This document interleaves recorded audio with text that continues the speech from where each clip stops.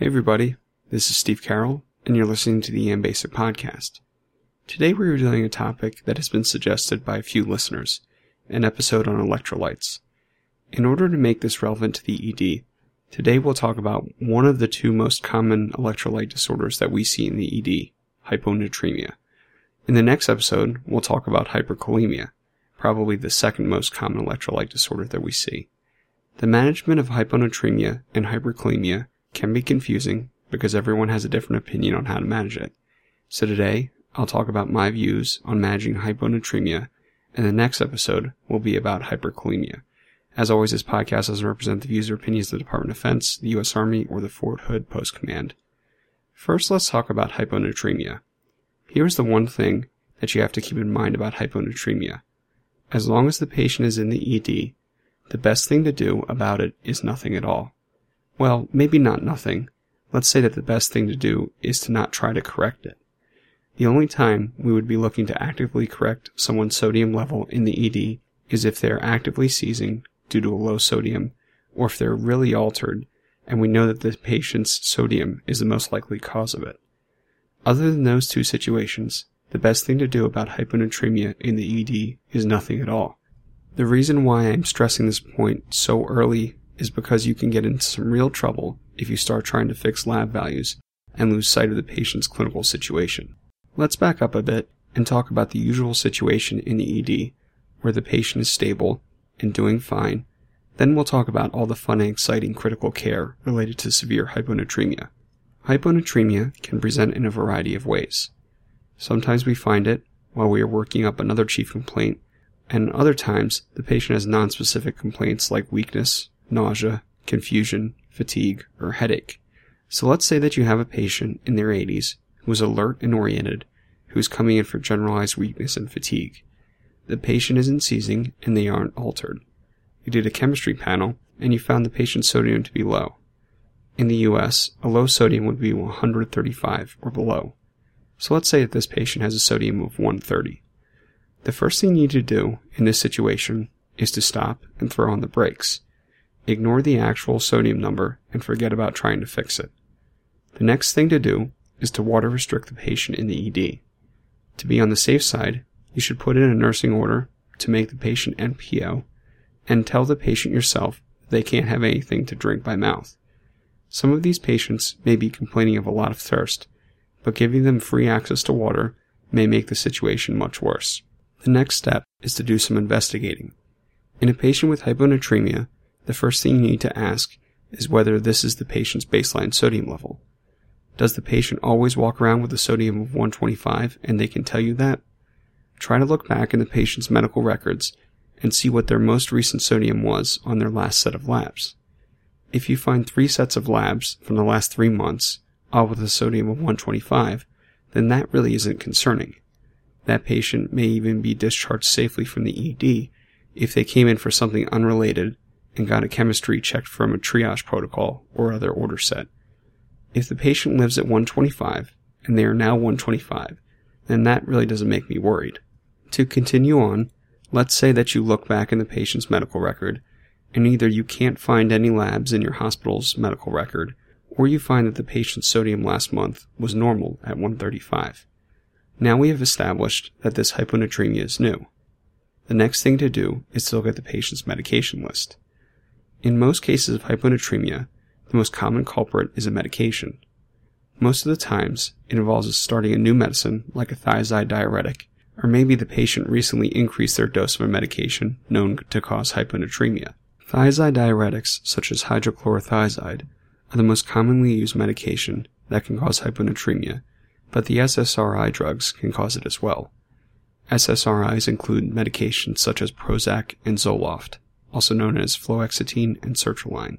The street drug MDMA, also known as ecstasy, can cause hyponatremia since patients tend to drink lots of water at rave parties, and it also causes an inappropriate secretion of antidiuretic hormone, which causes the body to retain excessive amounts of free water. Hyponatremia can also be caused by volume depletion caused by vomiting or diarrhea. Another broad category is anything that causes the patient to leak fluid, such as congestive heart failure or liver disease. Renal failure, adrenal insufficiency, and hypothyroidism can also cause hyponatremia. Finally, patients with severe alcoholism can get hyponatremia that is often called beer potomania. Beer and other alcohols don't have a lot of electrolytes in them, so when you drink a large volume of alcohol, you can eventually disrupt the kidney's ability to excrete dilute urine, so you retain lots of free water. That causes hyponatremia. The next thing to ask about is any history of cancer or any red flags that could indicate cancer. These red flags include unexplained muscle or bone pain, back pain in an elderly patient, especially if it wakes them up at night, increased fatigue, or night sweats. Lung cancer is notorious for causing hyponatremia, so ask about a history of smoking.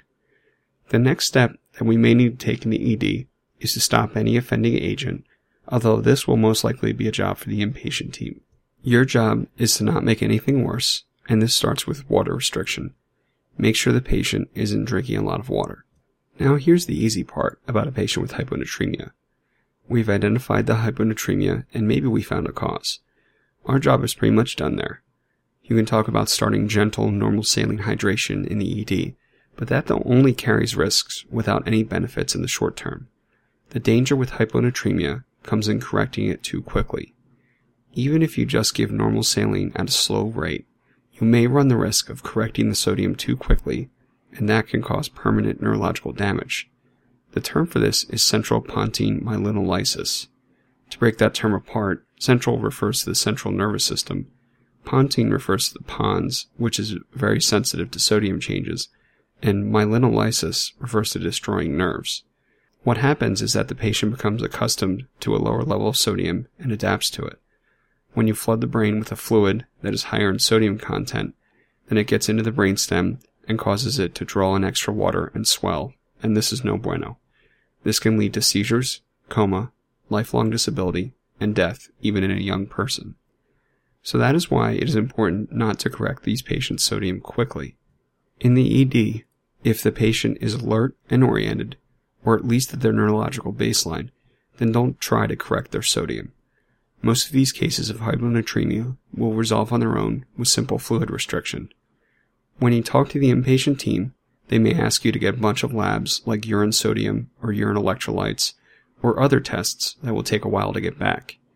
Feel free to add on those labs onto the ones you've already collected in the ED to help out your inpatient colleagues. So that was the easy part, doing nothing. Although sometimes that really seems hard to do in the ED, right?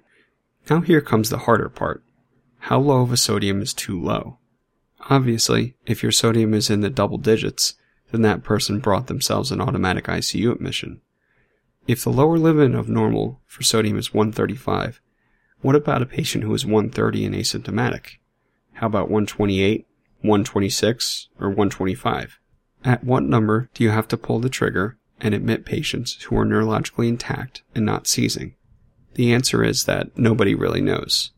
There is no good cutoff to say that at a certain sodium level, a patient has to come into the hospital. That being said, I'm sure just about every emergency medicine provider has used a new sodium level of 133 to help us sell a social admit. For the internal medicine people out there, I apologize, but you know that it happens, and if it's what's best for the patient, then it's what we gotta do. So anyway, here are my common sense guidelines.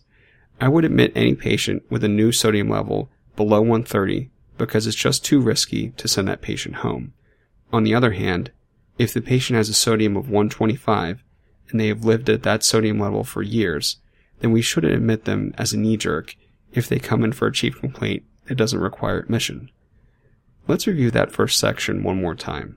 The first decision to make about a patient with hyponatremia is to make an assessment of their neurostatus. If they are awake and alert with no neurodeficits and not seizing, then throw on the brakes and do nothing. We'll talk about the seizing and altered patients next. Once you have established that the patient has hyponatremia, write a nursing order to water restrict them and tell the patient not to drink any water while they are down in the ED. The next step is to be a detective and take a good history. Medication changes are usually the ones to blame for hyponatremia, so ask about any new medications or any recent dose increases. Common medications that cause hyponatremia include thiazide diuretics and SSRIs. The street drug MDMA, also known as ecstasy, can also cause hyponatremia. Other causes of hyponatremia include CHF, liver disease, renal failure, and excessive alcohol intake.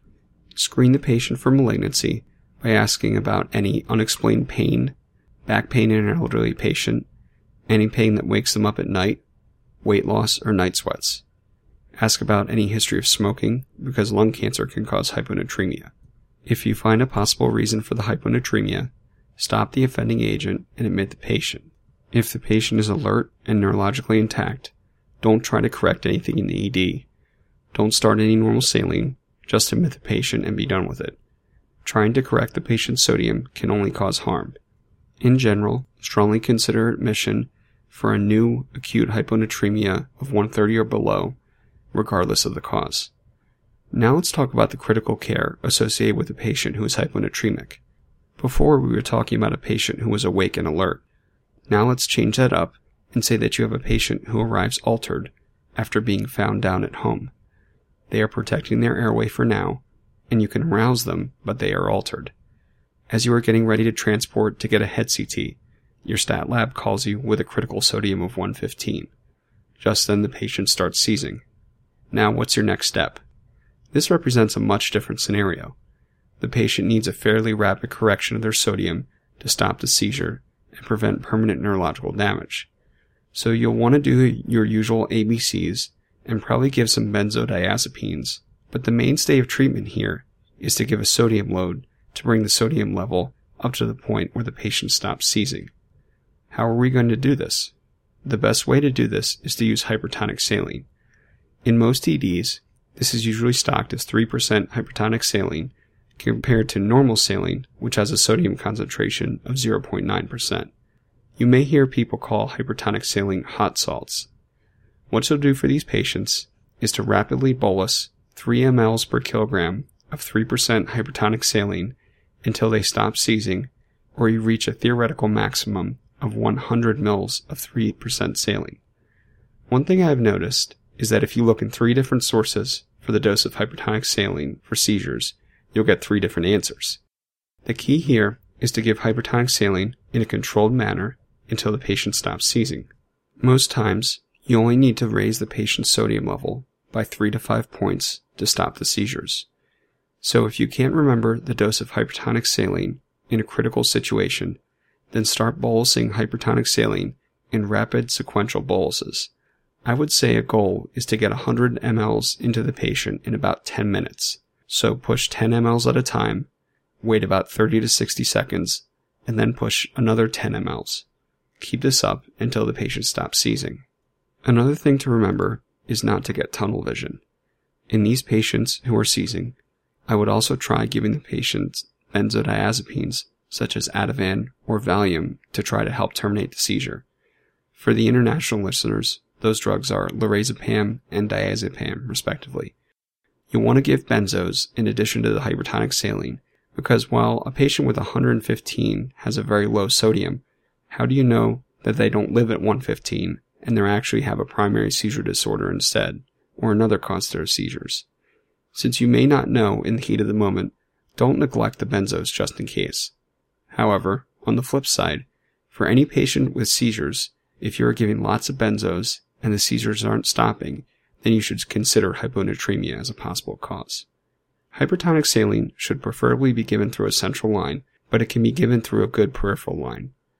What I mean by a good peripheral IV line is something like an 18 gauge in the antecubital fossa, not a 24 gauge positional IV in between the patient's knuckles.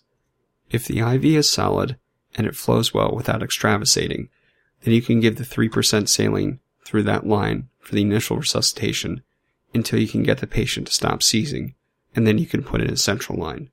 In emergency medicine, we always need to be prepared for not having the equipment or the medications that we want on hand. Let's talk about this scenario. You have that same patient with a sodium of 115 who is seizing, but you don't have any hypertonic saline available, or will take a while to get made by the pharmacy. So here's a question. What is a medication that we usually have in the crash cart that can give the patient a big load of sodium? Think about it for a second. What crash cart medication has the word sodium in its name? The answer is sodium bicarb. We usually have sodium bicarb in our crash carts to treat TCA overdoses or hyperkalemia, but the thing to remember is that an amp of sodium bicarb has a concentrated sodium load inside of it. If you do the math, 1 amp of sodium bicarb has about the same amount of sodium as an equivalent amount of 11% hypertonic saline. So while this isn't the ideal situation to fix critical hyponatremia, it is something to keep in your back pocket just in case. As far as the dose, there is an established protocol to using sodium bicarb in this situation. What I would do is to take an amp of sodium bicarb and push it slowly until the seizures stop. Keep in mind that this ampule of sodium bicarb is about 3.5 times more concentrated than 3% hypertonic saline, so push the sodium bicarb as a slow bolus compared to the rapid bolus of 3% hypertonic saline. A standard ampule of sodium bicarb is 50 mLs. So let's do the math on this. If bicarb is about 3.5 times more concentrated than 3% hypertonic saline, an amp of bicarb has the same amount of sodium as 180 mLs of 3% hypertonic saline. So what about the patient with a sodium of 115 who is maybe a little altered but not seizing? What do you do for this patient? This patient will still require hypertonic saline, but at a slower rate instead of the rapid pushes as the patient before. If you have a patient who is just a little altered, then take that same 100 mLs of 3% hypertonic saline and run it over an hour instead of a few minutes. There is a formula to calculate the dose of hypertonic saline over the first 24 hours, but we won't go over that here. The reason why is that it's a cumbersome formula to use, so you have to look it up each time you use it, so you won't remember it anyway. However, if you're boarding a patient for a long time, then you should sit down and determine exactly what the rate of saline should be.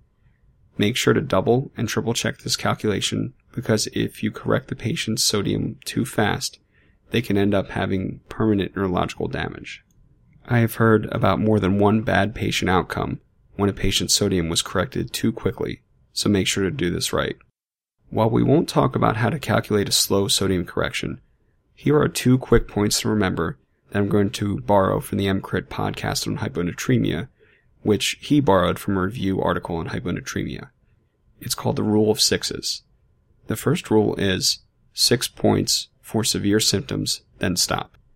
This means that if you have severe symptoms, then look to correct the sodium by 6 points in the first 6 hours, then stop your correction until the 24-hour mark. Now, if the patient is seizing, then you may correct the patient by 3 to 5 points on their sodium, so you may be close to that 6-point mark while the patient is still in the ED. So this is your cue to slow down the correction once the patient is stabilized.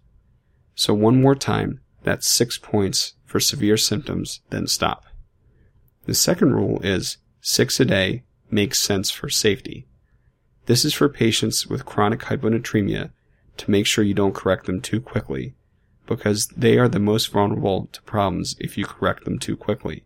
So those 2 rules are 6 points for severe symptoms, then stop, and 6 a day makes sense for safety. Before we wrap this episode up, let's review management of the critically ill patient with hyponatremia one more time.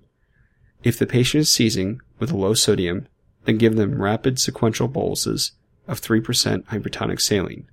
The exact dose is 3 mLs per kilogram of 3% hypertonic saline, and you want this to go in quickly until the patient stops seizing. If you don't have hypertonic saline, then you can use sodium bicarb in a pinch, since it has the same amount of sodium as 11% hypertonic saline. Push that slowly, since it is much more concentrated than the 3%. Remember, you may only have to raise the patient's sodium by 3 to 5 points to stop the seizure. You can give hypertonic saline through any well-placed IV line, but you should place a central line once the patient is stable. If the patient isn't seizing, but is altered with a low sodium, then give the patient 100 mLs of 3% saline over an hour. This will raise their serum sodium by about 2 points in an adult. If you need to board the patient for a while, then look up the formula for slow correction and make sure to get it right. As a guideline, there is a rule of 6s when it comes to how fast to correct sodium. The first rule is 6 points in the first 6 hours, then stop. And the second rule is for chronic hyponatremia, and it says 6 a day makes sense for safety. That's all I have for hyponatremia. I hope this will give you a good basis for dealing with hyponatremia in the ED. Before we go, I have a few announcements. First, EM Basic is now part of the ProMed network of podcasts. The ProMed network is a portal for a wide variety of medical podcasts in all sorts of fields. For the pre-hospital providers and nurses out there, the ProMed network has a lot of great nursing and paramedic podcasts available all in one place. So go to promednetwork.com and check it out. The next two recommendations are for some new websites that I think are great, and these are totally unsolicited from the websites themselves. The first website is emchatter.com. This is a website made by John Schonert, a third-year EM resident in West Virginia. His website is a collection of the best EM education on the web. You can sign up for a weekly email to get short summaries of the latest in EM education on the web. Just go to emchatter.com and sign up. The last website I'll mention is the Shortcoat blog. This blog is made by Lauren Westafer, a fourth-year medical student interested in emergency medicine. On her blog, she reviews the big topics in emergency medicine, helps you wade through the literature on the topic, how to grasp the concepts that are never taught in medical school, and how to start thinking like an emergency medicine physician. She is posting some really great stuff that will educate medical students and residents alike.